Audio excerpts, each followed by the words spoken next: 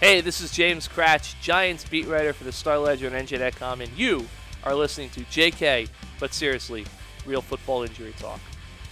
Thanks for tuning in to another episode of the Heads and Tails Fantasy Football Injury Report, where my co-host Josh and I explore all the different injuries and illegal hits in the NFL. This is currently the 2017 season, and we're in Week 13.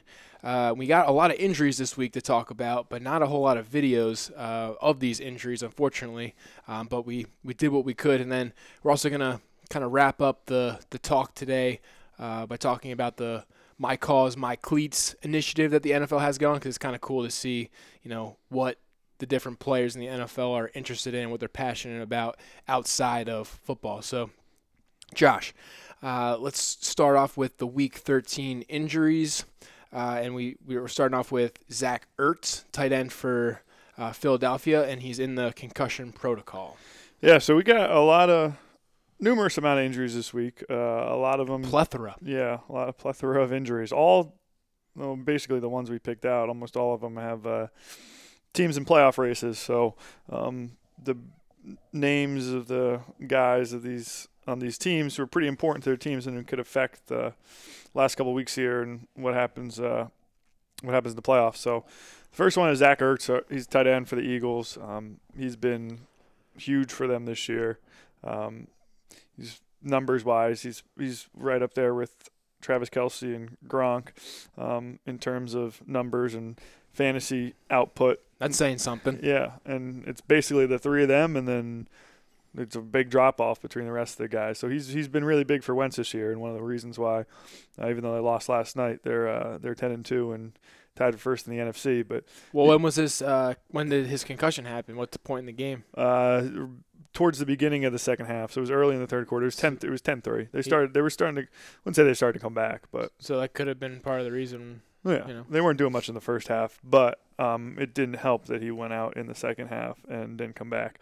But we have a video of this. It's not the greatest video in the world. You need not only a microscope, you need a telescope to see it. But it's hard to tell whether he had more of the concussion symptoms from the hit itself he took from the linebacker, which it sounded like there was helmet-on-helmet contact, but it wasn't an illegal hit. It wasn't flagged, and rightfully so. I don't think it was illegal. And he kind of hit the ground after being tackled too, so maybe it was a combination of both. But like I said, he didn't come back in the game, so there's one of those guys you got to keep a status update on going forward. The NFC is so top heavy; they're packed at the top. Now they're tied with the Vikings at 10-2. The Saints and the Rams are both 9-3, and the Eagles play at the Rams this week. So these games for those top 4 or 5 teams in the NFC are huge in regards to home field advantage and getting that first round bye. So guys like Ertz can heal up and get that extra week and also play at home in the playoffs. It seems like NFC. Maybe it's just me, but it seems like the NFC more than the AFC.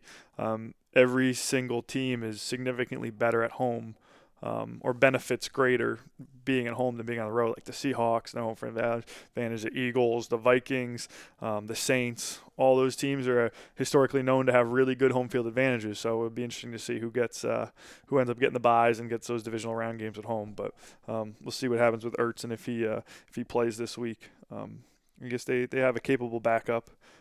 Trey Burton is their backup tight end, who's Florida guy. Yeah, who's played okay. Ertz missed a game 3 or 4 weeks ago with a hamstring or quad, one of the leg muscles. Wasn't Trey Burton a quarterback in college? I don't think so. It's a very common name, I feel like. It sounds like a quarterback name, to be honest. Look it up. Maybe he was. Okay. But he's their backup tight end. He'll play if Ertz can't play this week, which isn't the worst tight end in the world, but it's still a significant step down from Ertz. Okay. Next injury up is Alec Ogletree. Yeah. Okay, sorry. I've been good with the names for a while. Yeah, you have. You've been crushing it. And we got some easy ones this week. Just like me and Eli, we lost our streak this week. So, linebacker for the Los Angeles Rams with an elbow injury. So it's kind of unknown when or what exact play this happened, but Kevin found a clip of him in his post-game interview about how it happened in the first half. He actually got it interception return for a touchdown in the first half of the game, and it happened. He said it happened the drive after. I guess you said that some people were saying that some people were questioning whether he did a front flip into the end zone when he scored the touchdown, and it wasn't a graceful landing, and people were saying that he, asking if he hurt his elbow on the flip, and of course he's not going to say that he did because that would make him look pretty bad. But you don't know if he did or not, but he said he did it on the next drive. But again, Rams 9-3, just as we talked about with the Eagles, one of the top teams in the NFC. He's their best linebacker. They just signed him to a long extension. And then he's kind of like your Sean Lee for the Cowboys and your Luke Kuechly for the Panthers. He's like the guy that kind of keeps it all together. But you found the post-game interview of him basically saying he knew, whether it was on the touchdown or whether it really was the next series, that he knew he was hurt, and he tried to play through it for a drive before he finally was like, I can't do this. Yeah. And like let his backup come in. But he was talking about being tough and toughing it out. And we're all about that on the Heads and Tails podcast. Well, not all about toughing it out, but all about not toughing it out. Yeah. So it's a good clip to have in there. Anything else on that injury? No, that's it. All right, moving on to Matt Stafford, quarterback for Detroit, with his hand/wrist. So he got hurt late in the game. They're already down by a bunch. They lost to the Ravens, and they're on the outside looking in of the playoffs. They're 6-6.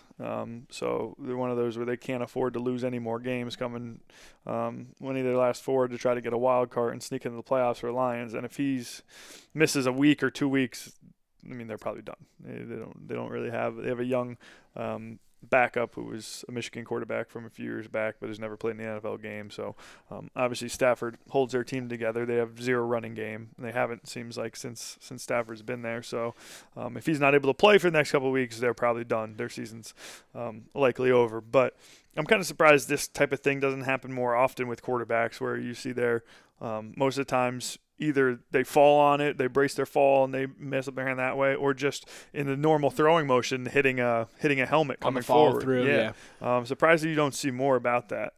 Well, speaking from my own experience of playing football, I remember there's pictures online and there's pictures on the blog of like his hand, Dak's hand, and it's just swollen, this mangled-looking, bloody hand, and I'm like, anyone who plays football, your hands look like that at some point during the season, just from getting a helmet to it or someone stepping on it or whatever it is. But obviously for a quarterback, it's much different because your hands are much more valuable than any other position. Yeah. Offensive, defensive linemen, they just put a club on it and you play. Yeah, you don't need it. Yeah, but those hands do swell up fast, so it does look bad. But once you stop being able to see those little tendons that move in that's when you know you got some swelling going on. But like you said, right, from a quarterback standpoint, if you can't grip the ball, you can't throw it, and you can't be out there. But so we'll see. Just from a playoff standpoint, we'll see if he's able to play this coming week. Because like I said, they probably need to win out, finish 10-6 to try to get one of those wild card spots in the NFC. I have a Tom Savage story when he was at Rutgers. When he was playing, I forget if he hurt like his elbow or if he hurt his hand, but he got like shot up with some sort of like cortisone shot or something like that, to the point where it like numbed his hand and he like couldn't grip the ball. And during a game, yeah, and that was when I'm pretty sure that was the time when like Chase Dodd came in and then basically like took over. That's even in college more so than the NFL. I feel like you have 120 guys on the roster in college. The hiding injuries is probably more prevalent there because like that type of situation, there's more guys waiting to take your jobs in college. And it's true, yeah. If you step out for one play and a guy comes in, you might be done. You can look at it either way, I guess, with like the roster size numbers. Yeah. Like if you don't have a lot of people on a team, then like you might not be as worried about your job per se, but at the same time you might be thinking like you might not have as much trust in the people behind you. Like this, because there's not as much depth, maybe the quality of the player behind you isn't the same. I don't know. I agree with you. All right, next is another quarterback, Tyrod Taylor, quarterback for Buffalo with a knee injury. Yes, very similar to Stafford. The Bills are 6-6. Playoff picture in the AFC. It might be a little bit easier for those two wild cards to sneak in with maybe an 8-8 or a 9-7 record at the end of the season. But so Tyrod Taylor, there was a couple plays watching the highlights of this game where he didn't really get rolled up on, but he got tackled awkwardly once, and then he got kind of rolled into awkwardly once, and it seemed like a culmination of a couple plays that made him miss the remainder of the game. The first one was earlier in the game. I think it was the first quarter. And then the last one that ultimately he came out for the rest of the game was like late in the third quarter. They weren't really doing anything in the game anyway, playing the Patriots. They only scored 3 points. But Tyrod Taylor got benched 2 weeks ago, and that became a whole big fiasco. Their head coach decided to play a fifth-round rookie from Pitt, and he threw 5 interceptions in the first half against the Chargers. Nice, dude. Made him look like an idiot. And then they go back to Tyrod Taylor, and he wins last week at Kansas City, which everyone seems like was such a great win, but now Kansas City's losing to everybody. So, I mean, the Bills are probably done anyway. They had so much bad stuff go on this year. But I still think Tyrod Taylor gives them their best chance to win and best chance to make the playoffs. If he plays the remainder of the season. But it came out today. He doesn't have any structural damage, so no MCL, ACL. Bruised kneecap. That stuff. Bruised kneecap. Bruised kneecap doesn't sound like a whole lot of fun. And one of his bigger things, Tyrod Taylor, is that he's a mobile. He's a mobile quarterback. So play breaks down, he can run a little bit. He can get a first down on third down by using his legs. Guy needs his knees. Yeah. So if he's got a bruised kneecap, how likely is he to move around and get out of the pocket? And now he's a sitting duck back there, and he's not really that your typical thrower of the football anyway. So, right. But like you said, they still have a shot. So from another major key player on a playoff contending team to see what happens with these guys going forward. These are like banged up injuries. Like yeah. As they say in the football locker room, you're banged up. All right, next injury is Jimmy Smith, cornerback for Baltimore. Out for the year with an Achilles injury. So this was, we couldn't find the specific play for this. Usually they're there. Usually the snipers. The Achilles snipers. So this was very similar to Richard Sherman, where he was questionable Richard Sherman was questionable going into that game. They tore his Achilles with an Achilles. So he wasn't. Jimmy Smith wasn't on the injury report this week, but last week when they played on Monday night against the Texans, he was questionable going into the game with an Achilles. So, and it seems like I remember somebody. I think that Twitter doctor that we've talked about, the football doctor that's on Twitter, he does a weekly hit on NFL radio. And I heard him talking about the Richard Sherman thing, and he was like, it's one of those things where it's going to happen. Like when you stretch it, I mean, I'm not a doctor. It can only stretch so much. Yeah, he's like, when you stretch out your Achilles like that a rubber much, band, yeah, it's just a matter of time where it's going to just completely go on you. So it seems like, and I mean, like these guys play, and Richard Sherman wants to be out there, and he wants to play, and he knows the risk, and it's very similar to. This also wasn't a Thursday night game. And this wasn't, but it's Jimmy Smith is. Oh, so he's the Ravens' best corner, and the Ravens are starting to play well after they're 7-5 now. I think they've won 4 of the last 5. They're starting to score some points on offense finally.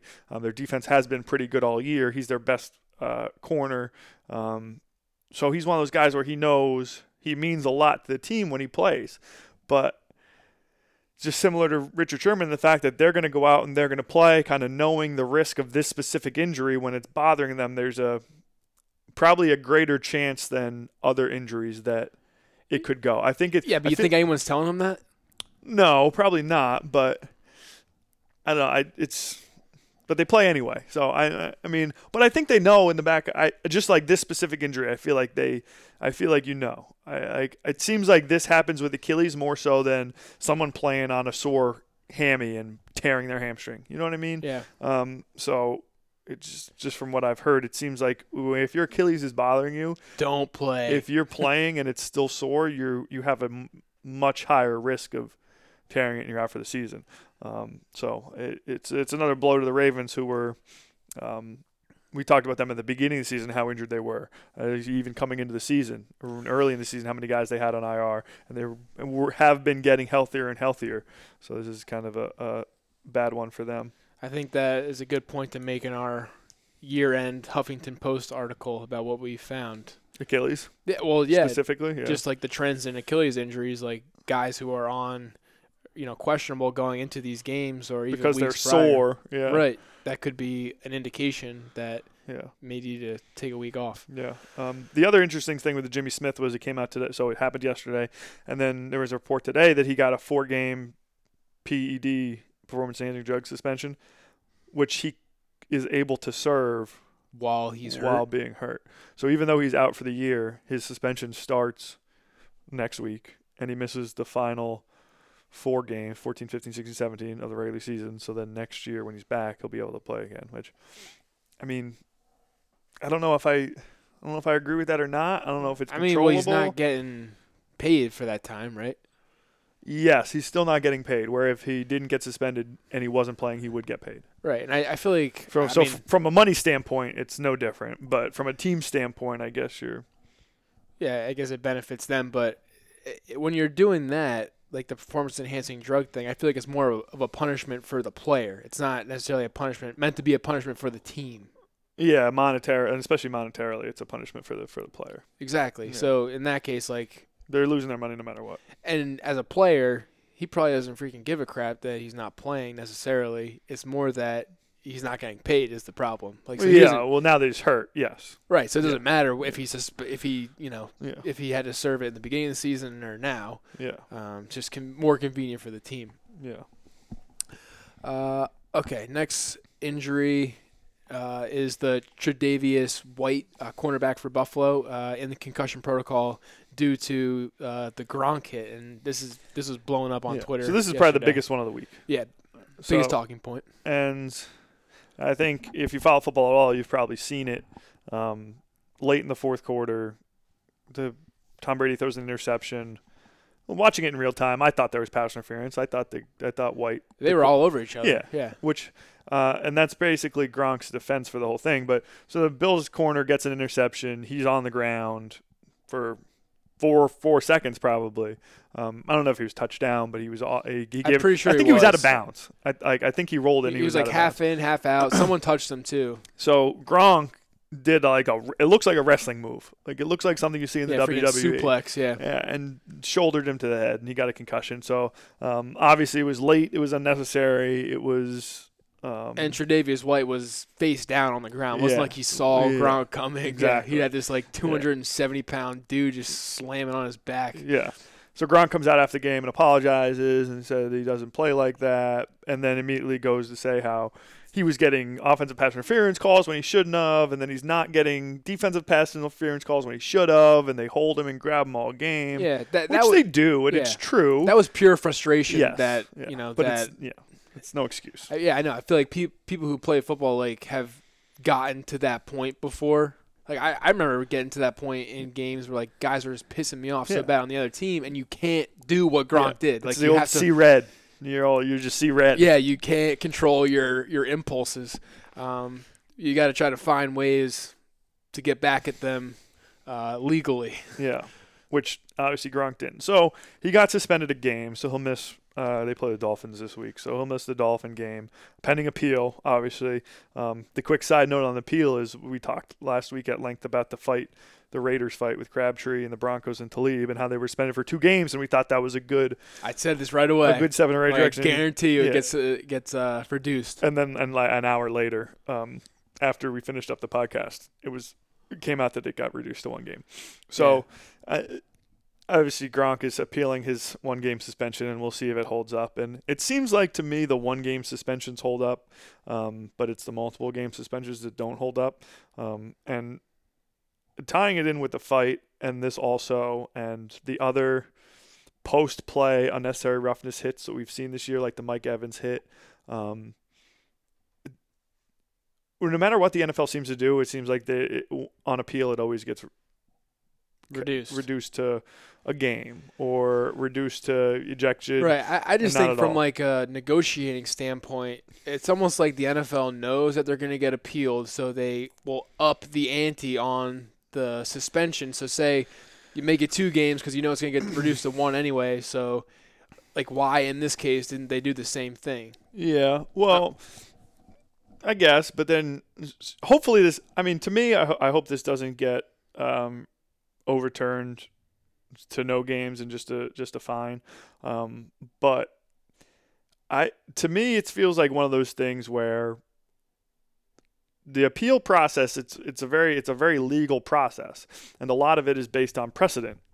So for forever in the NFL, like there's no precedent for multiple game suspensions, and I feel like that's why these a lot of times the ex-players who that's what they have to use against. Yeah, so they have to use the precedent, and I feel like at some point you need to create a new precedent. And I'm not saying you can't do it in the middle of the year. So you like can't make an example of someone, you mean? Yes, or come out in the offseason. You can't say, oh, week 13, I'm making an example of Gronk. We're changing the way we do this, and it's going that post-play unnecessary roughness type of penalty, cheap shot is going to be 4 games. You can't do that in the middle of the season. But if you come out in the offseason in May when you have the owners' meetings and say, okay, we're going to crack down on these type of penalties, these blind side. Yeah, but didn't they say that this year? They said that going into this season. Yeah, but I don't think they specifically put a suspension on it. You know what I mean? Like a suspension outline? Or yeah. Or not, and I guess maybe you do have to put it out a menu on of it, but suspensions. I guess just my point is, with the appeals process the way it is, and having the precedent aspect of it, the biggest factor in the whole thing. That's why I feel like everything gets reduced, because forever there hasn't been a lot of suspension in the NFL. They just don't suspend guys for on the field stuff. But if you come out and say this type, Mike Evans hit, fights. This Gronkowski hit, going forward next year, it's going to be 4 games. Maybe that just I mean, like we've said, when you see red and you can't control it. But maybe once the first 1 or 2 guys get suspended for 4 games, like a PED, what's worse, PEDs now or these hits? Right, and I kind of just had the thought when we were just talking that, you know, like football's a violent sport, right? Mm-hmm. So. But the intention is that the violence is between the whistles and between the lines, right? Yes. Between the sidelines. Yes. To me, when it extends beyond the whistles and beyond the sidelines, which in this case was somewhat both of those, mm-hmm. when does it become like assault? Like, no, yeah. Where else in the world can you sucker punch someone in the back of the head, give them a concussion, and not get in trouble for it? Yeah. And that's when not go to jail for it. That's Rodney Harrison said that on Sunday Night Football, the pregame show last night. He's like, if you do that to a guy on the street, you're going to jail. So, like I said, I don't think you can extend it to defenseless receiver plays and, like you said, stuff that plays between the lines, between the whistles. But this post-play stuff, I think it's very easy, and no one's gonna say boo about the NFL coming out and saying, fights. If you throw a punch, you're ejected, you're suspended for 2 games automatically. If you want to start with 2 games for these blindside, post-whistle, unnecessary roughness hits.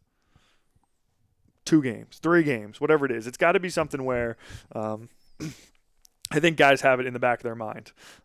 Like right now, I still think maybe take even the negotiating out of it. Yeah. Like if you say like this is what it is before the season, this is what it is. It's not changing. Yeah. Like don't do it. Yeah. Like maybe okay. So are you appealing that you threw a punch? Okay, that's the appeal. The appeal is did you throw a punch?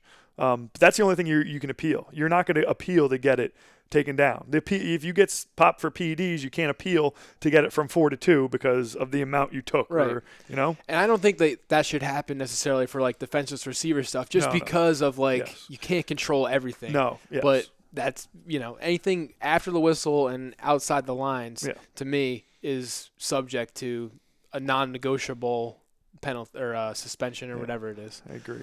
It's a good thing to talk about at the end of the year, I think. Yeah, and I also like want to bring up hockey too, because hockey obviously people fight all the time when they're throwing fists, but the difference is like it's like mano a mano, like it's agreed upon before it happens. There's no sucker punches. There's no. And there are sometimes, but they get suspended. And it's also technically between the lines. Like, yeah.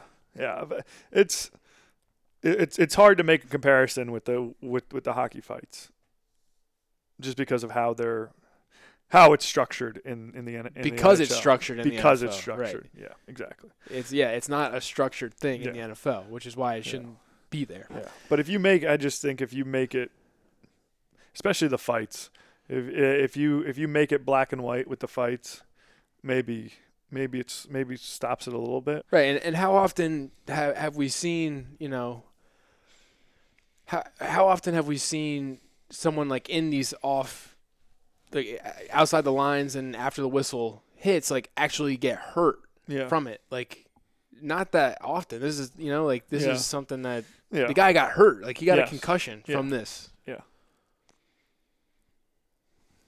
All right. Moving on.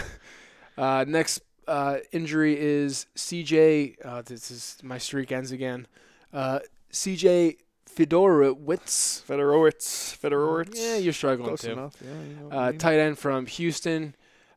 Concussion. This is his third of the year. So Yeah, I would assume he's done for the year. So we've talked about him a lot this year. He had the quote-unquote concussion in the preseason, which it's the preseason and it wasn't in a game, so it was kind of unconfirmed. But it seems like it did happen. And now he had the concussion week 1, was immediately put on injured reserve. Not immediately, but following the game was put on injured reserve, so he missed 8 weeks. And they came back, and I think he's played the last 3 games, and now we got another concussion. Unfortunately, we don't have the video of it. We have a video of Bill O'Brien talking about it post-game, but making it seem like it was obvious that he had a something concussion. was wrong. Like there was no question. yeah. So, I mean, you get 3 in 1 year in August, September, October, November, basically 4 months. Well, you have to think, is he done? Like, is this guy going to be done for Football forever. Yeah. Is a full off season gonna? How many years has he been in the league? A handful. I would probably say 6. I'd probably say So he's five, gotten paid. 5 to 6. Yeah, but he wasn't always. The last 2 or 3 years he was starting to produce. He wasn't never like I don't know. I mean, Yeah, but you don't get a second he's contract probably without on getting his, paid He's probably on his second contract, but I don't think his second contract was. anything great. Yeah, an enormous second contract. So I don't know, just another one to follow in the off season to kind of see what happens with him. But it's one of those things that's scary to think about. It's like you said, 3 and 4 months. Is he more prone now because maybe he had Yeah, 4 science has kind of backed that. yeah. So maybe he had 4 in high school and college, and that's we've talked about this briefly, but we can talk about concussions so it blew in the face in the NFL, but we have no idea of these guys' histories, especially pre-college. But even there's no injury reports in college, so even in college, there's very little to know about their concussion history before they get to the NFL. So you think, oh, this guy's prone to concussions. Okay, maybe is more so because of how many he was exposed to earlier in his football career. Undiagnosed. Yeah, or undiagnosed. So it's unfortunate and scary. It's kind of scary to think about how many he's had. But I'm assuming that he'll probably be out for the year and probably for the best. Yeah, for sure. Another tight end concussion before we move on. We talked about Colby Fleener last week. Yeah, He got put on IR, so he's going to be at this point in the season. because he's got a history. Yeah. Yeah, so it's 6 weeks, and then he can't play for 8 weeks. So I don't even know if that's even if they make the Super Bowl. So this was 13, 14, 15, 16, 17 bye week. So technically he could practice going into the divisional game and could be active for the Super Bowl if they get there. But obviously, if they put him on IR this late in the season, with only one possible game that he would be eligible to return from if he clears everything, they probably don't.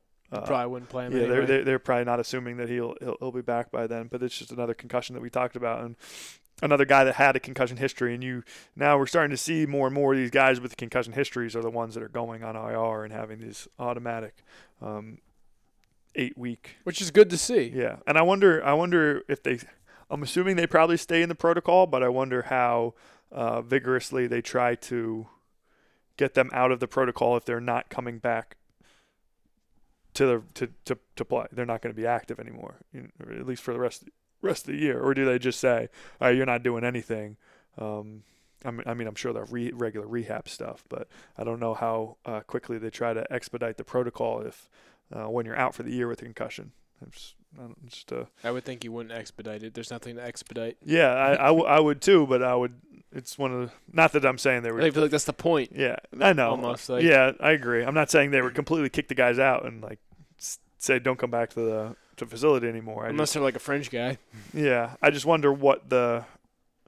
I don't know. I wonder what the protocol is once they've determined that they're not playing again this year. I'm assuming it would be very slow, but I wonder how different it is than a regular concussion protocol. That I don't have an answer to. Yeah, I don't know that either.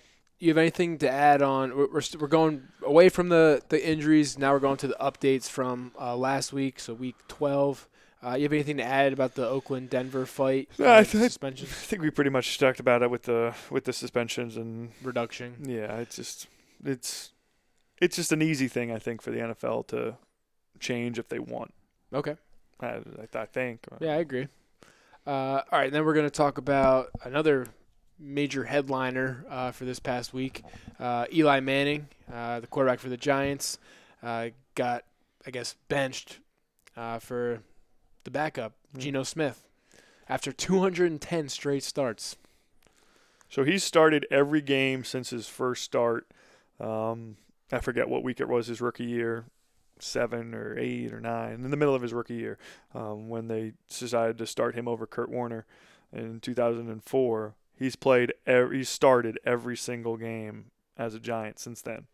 So this was probably the biggest story of the week. Won 2 Super Bowls, yeah. Won 2 Super Bowls, both against the Patriots. Has had some ups and downs throughout his, obviously, and from a stats perspective, and he's had a couple turnover-prone, interception-prone years. But remember one game against Minnesota, he had like 5. Yeah. So I mean, he doesn't have the numbers that Peyton has, but he's a 2-time Super Bowl MVP. Like I said, he's out there every game. He started 210 games in a row, which is not an easy thing to do in the NFL. I think Phillip Rivers is now the leader, the active leader with what for quarterbacks. It was 170 or 180. It's pretty close. And then Russell Wilson, who was third, is now second, and it's like 90. Which I think he's played. I think Russell Wilson has played every game, started every game in his career. Which is surprising. He's been banged up sometimes. Oh, a ton. Yeah, he's been banged up a ton. He runs too. Yeah. But he's started every game, and his at third, it's only like 90 games or something. Wow. But so the Eli Manning situation is just it's interesting to get everybody's opinion on it, just because it was such a huge story this week. I think nationally, not just because we're close to it. Being in New Jersey, being in New Jersey in the New York area, but so him being benched when healthy, from a lot of Giant fans are upset because I mean, even though the team's not playing well this year, he's still their guy. He's still a guy. He's still a guy that you associate the Giants with, and he's been so good in the past. And it's not necessarily. He's not getting the blame for why the team is losing. You know, it's not like, okay, they were 2-9 going into this week and they've lost 5 or 6 games on the last drive by less than a possession where he's turned the ball over late in the games. You know, it hasn't been that type of season. It's been a very injury plagued offensively and defensively, and a very tumultuous season for everybody involved, from the coach to the front office. So it just seemed like an interesting time with 5 games left for the coach to.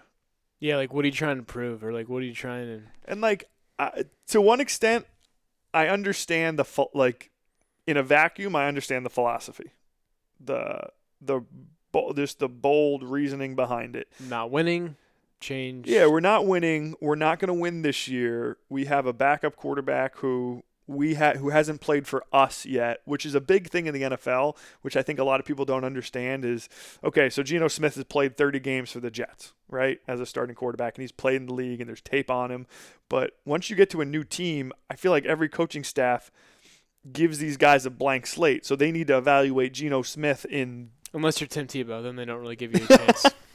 Yes, unless you're Tim Tebow, then you don't get any chances anywhere. But a lot of these times, like, okay, so Geno Smith hasn't started a regular season game for the Giants, so we want to see what he can do for us and evaluate him based on that. We have a third-round rookie who we need to see what he can be. So, like I said, in a vacuum, take all the names away off the back of the jerseys, and I understand what they're thinking, that they're not making the playoffs this year.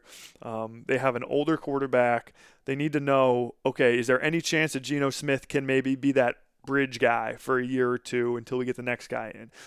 Is this guy that we picked in the 3rd round, can he be a backup?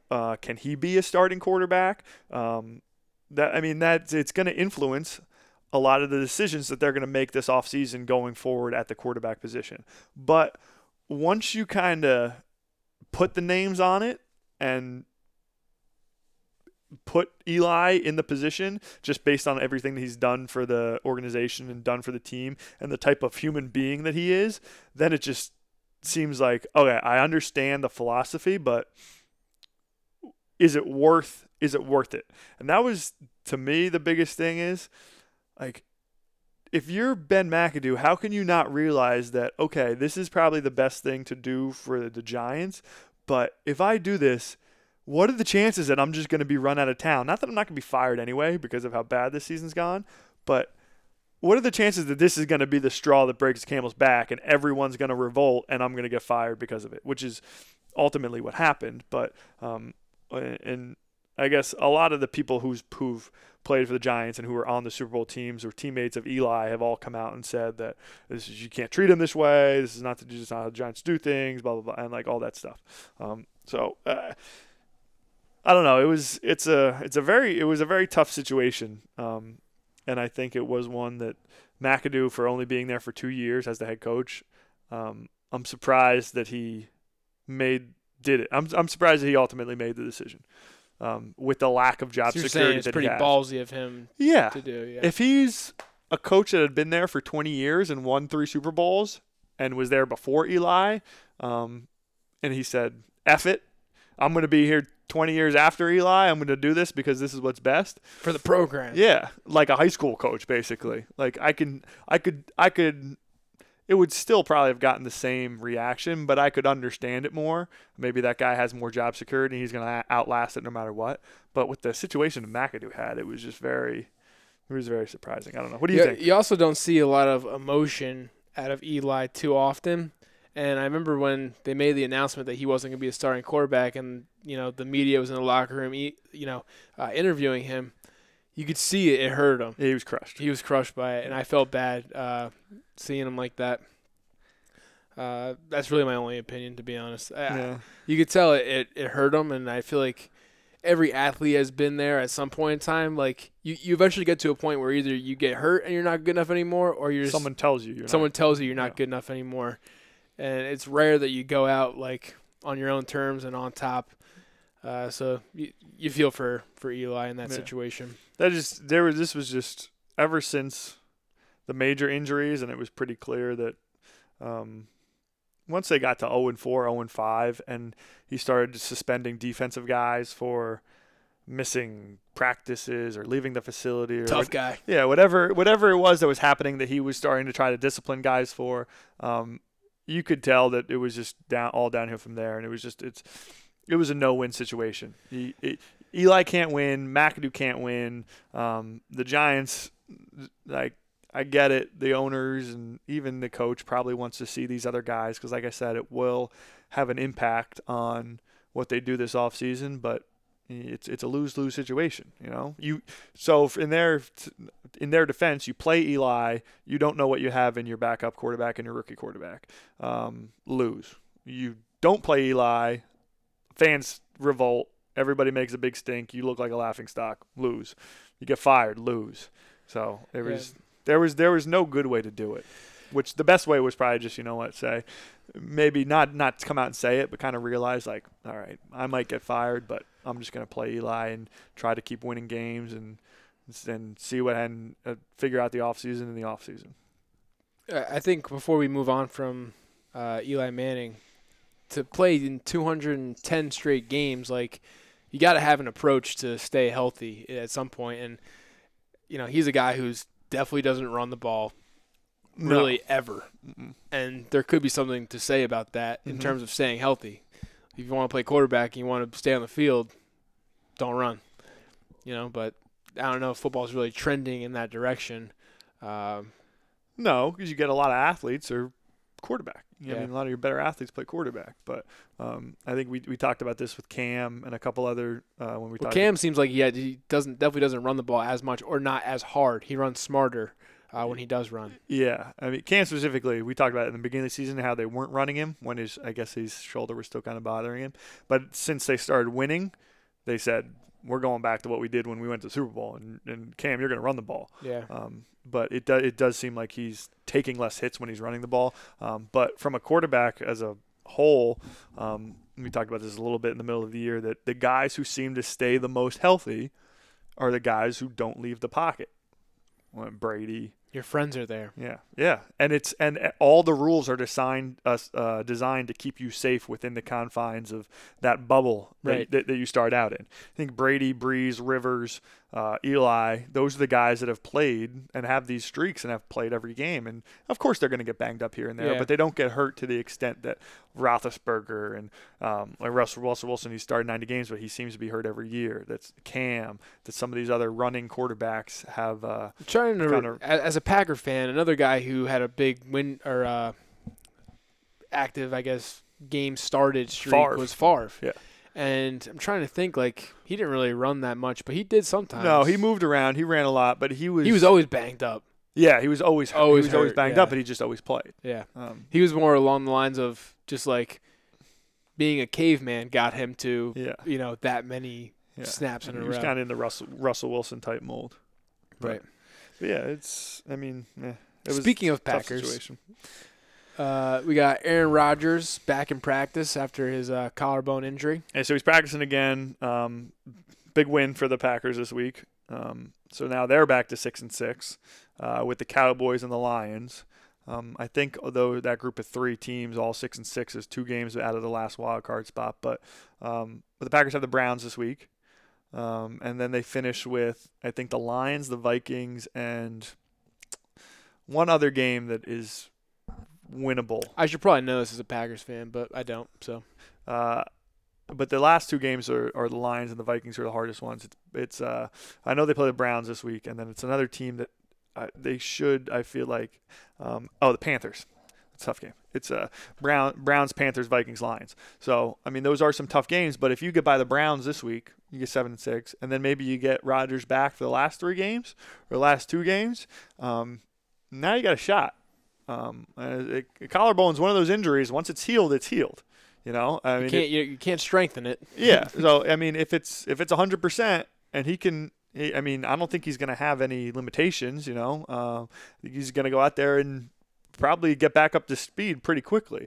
And that would be a scary team if they get the 6th seed in the playoffs and now all of a sudden Rodgers is back.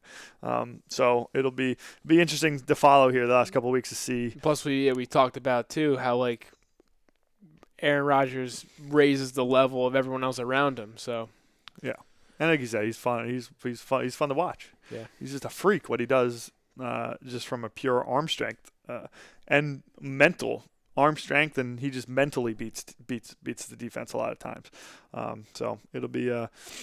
I mean, I hope he comes back. I would love to see him play the Vikings on Christmas Eve when the Packers are 8-6 and have to win a couple more games to make the playoffs. Like that, it makes the NFL more fun. Let's make sure he doesn't come back too soon. He's got to be ready. Stay here as long as you can. All right, now we're going to wrap up our conversation by talking about a current initiative or last week's initiative that the NFL was kind of running with their players. It's cool that they let their players do that when it's such like a structured league at times. They kind of lightened up on the celebrations, and this My Cause, My Cleats thing isn't a new initiative. I think they did that last year too, maybe the year before. Yeah, it stemmed from guys wearing cleats that weren't team color, that weren't for a cause, that were just to like go against. Yeah. Well, not really go against it, but showy, flashy. And it was mostly like wide receivers. Like AB was doing it. They probably got fined. Odell Beckham was, they were getting fined, and it weren't big fines, so they kept doing it. And everyone started complaining about it and say, "Oh, no fun league. Let them wear different color spikes and all this stuff." But it wasn't like, okay, I'm wearing these spikes to support this cause or my foundation or whatever. Right, it's a cool idea. Yeah, they're just I'm wearing different colored spikes just to be different. Yeah, and think about the platform that these guys have. Someone's favorite players wearing this cleat for this foundation or whatever, and it's like, wow, like they care about this. Like maybe I should care about this. Yeah, so it is cool. I'll be interested to see if it ever gets to the point where they do it every week. Does that water it down? Does it get to the point where if you can do it all 16 weeks, do less guys do it? I don't think the NFL would do that, only because the way that it currently goes, like when they have the the cancer month, and then they have the military month, and Yeah. then they have this. I feel like They would all bleed into each other. Yeah. It makes sense. from a monetization standpoint. Yeah. Um, But it is cool to see, and they've also done a really good job of having a couple commercials with a couple guys talking about their cleats. All the pregame shows have been talking about guys and their specific cleats. Every radio, I mean, now I'm in the car all day long, pretty much, and listen to NFL Network or NFL Radio the majority of the time, and they probably have 4 to 5 players on per day. And last week, every single one of them, they were talking about what the guys were having on their cleats. I feel like the participation numbers are definitely growing. Yeah. And people listening to this can go on to headsandtails.org to find a link that the NFL posted of really pretty much almost all of the cleats, pictures of all the cleats that guys were wearing yesterday. And I was surprised at like the variety of organizations. I mean, there was a lot of cancer foundations. I saw cystic fibrosis. We saw autism, a bunch of autism guys supporting that. I saw a lot of animal adoption. Yeah. That was Logan Ryan's was animal adoption. He was on the radio this week. Yeah, that was a big one. There was a lot of like unity focused ones. Yeah. I know a lot of the Steelers are doing military. A lot of military guys. Alejandro Villanueva is doing military, and he got a bunch of other guys that do military too.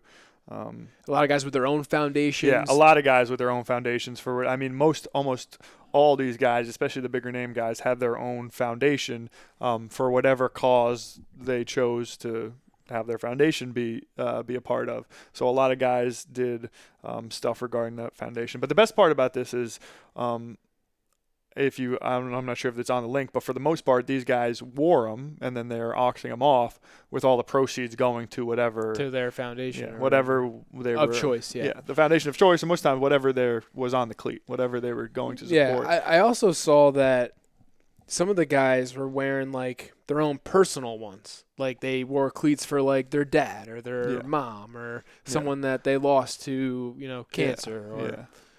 A lot of the causes were like that. Yeah, it's cool. Mm-hmm. So, Josh, if you had to pick a cause for your cleats when you were stepping out on the field on a Sunday, what would be your cause?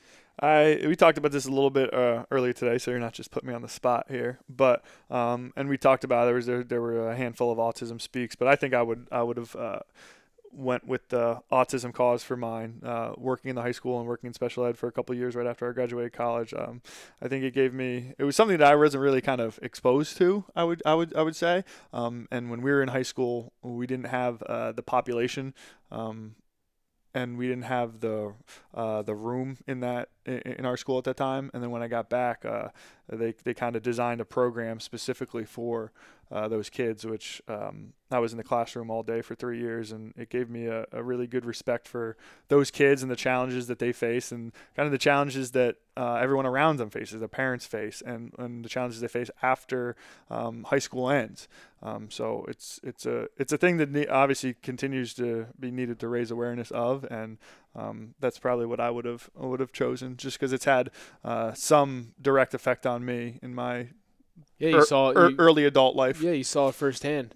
What were some of like the specific challenges that these kids with autism face? I know there's generally a spectrum, right? It's different. Every kid is so much different, and it's the uniqueness of it that is challenging, because it's not that I can say, okay, we have 5 boys and girls in our classroom this year who are going to be all on the autistic spectrum, and we can deal with them all the same way. We can all do this, this, and this, and it's going to help every one of them. Each kid is their needs are so individual that you can't really blanket how you treat them and how you interact with them and how you get them to get the most out of their everyday life and every what they're doing every day. So the most challenging part is really trying to make a specific plan for each kid to get the most benefit out of them from a school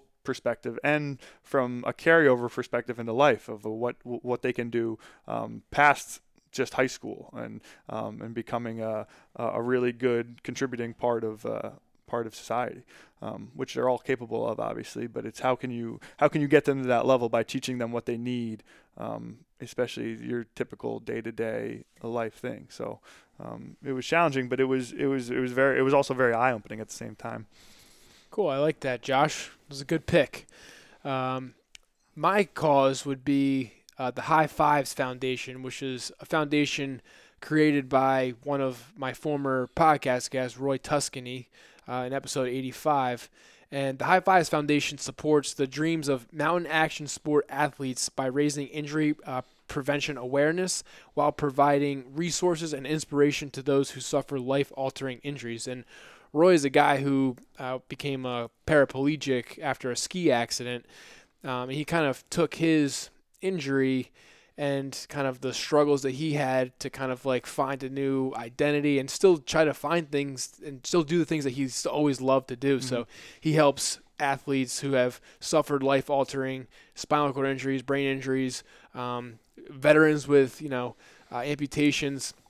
And he helps teach them how to go snowboarding, how to go surfing, they go fishing. They find new things and new purpose, outside of whatever they thought their identity once was. And it kind of gives them hope. And he also has a branch of his foundation that is all about kind of promoting, sports safety specifically for winter sports, but it all translates to other sports as well. And kind of like talking about where people go wrong when they have these life-altering injuries, like where they went wrong, like whether ego over intuition is the one that sticks out in my head that he had mentioned in there. Because to me, that was like my problem that kind of led to my life-altering injury. When the ego got in the way, and, your gut feeling kind of gets smothered. For whatever reason, you feel like you're Superman sometimes. Yeah, and that kind of leads to bad things a lot of the times. Invincible. Yeah. No one is invincible. Yeah, so that would be my cause. Kind of hits all spectrums. You get the veterans in there. You get something that I'm obviously very passionate about, or else I wouldn't have talked about it for 100 plus episodes. But yeah. Kev, you posted the Instagram with a couple cleats, right? Yeah, I did. I posted. There's like 10 pictures or so. We got our boy Burton in there. Yeah. Well, if anyone out there is listening and feels so inclined, if you go on to the Instagram, post a comment of what you guys would have liked to have put on your cleats if you were running around in on an NFL field this week. Kind of get a feel for some of you guys and what are some causes that you would like to bring some more awareness and more attention to. Yeah, it's cool to dream. That's it.